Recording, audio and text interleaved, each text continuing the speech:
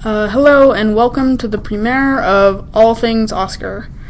Up first, a school project. As many of you humanoid listeners know, we in Miss Mariky's class have been reading stories from Us in Progress and discussing the many social issues Latinx youth face growing up in America. My favorite of these many great stories is Peacemaker. In the episode, I will be summarizing the story, pulling the social problems addressed, the questions, and if the story has real-world relevance. The story goes something like this. The main character of the story is Wilfred. His parents fight more often than not, and as with the classic dysfunctional family, he's the only one left to make and keep the peace. His sister hates when his parents fight, and Wilfred feels like he has to shelter her from the fighting. So he then intervenes, which he hates, and then soon after, the parents begin using him as a crutch when they fight, making them more likely to fight, and the family is constantly in a cycle of pain and fighting.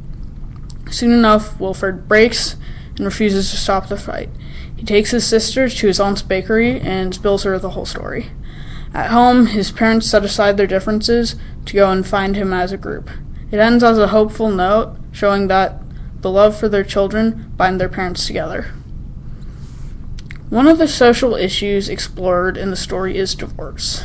This is something that plagues not only the Latinx community. I have many friends who have divorced parents. This is an important part of the story, but what really defines Wilfred's struggle is the pressure to be an hombrecito, or in English, a little man. The pressure to protect his sister causes him to bottle up his feelings, hoping that at some point they die down so he can continue to shelter her from the fights. What Wilfred does for a long time is he fails to see that being a hombrecito can take different shapes and forms. That to protect his sister, he might need to stand up and tell his parents he can't do it any longer. This has a lot of relevance because Wilfred definitely won't be the last person pressured to be an hombrecito. Even if hombrecito isn't the term used. In Yiddish, the term mensch means a good man, and plenty of times I myself have been told to be a good young man. This is outright a good thing, but what has to be expressed is that there are multiple ways to be an hombrecito, and that before protecting someone you love, you might need to protect yourself. Thank you for listening to the first episode of All Things Oscar.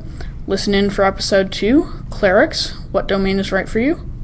And to leave you thinking about the topic, just try to think of a time that you or a person in your life have put themselves in a bad situation for you, and think, was it worth it?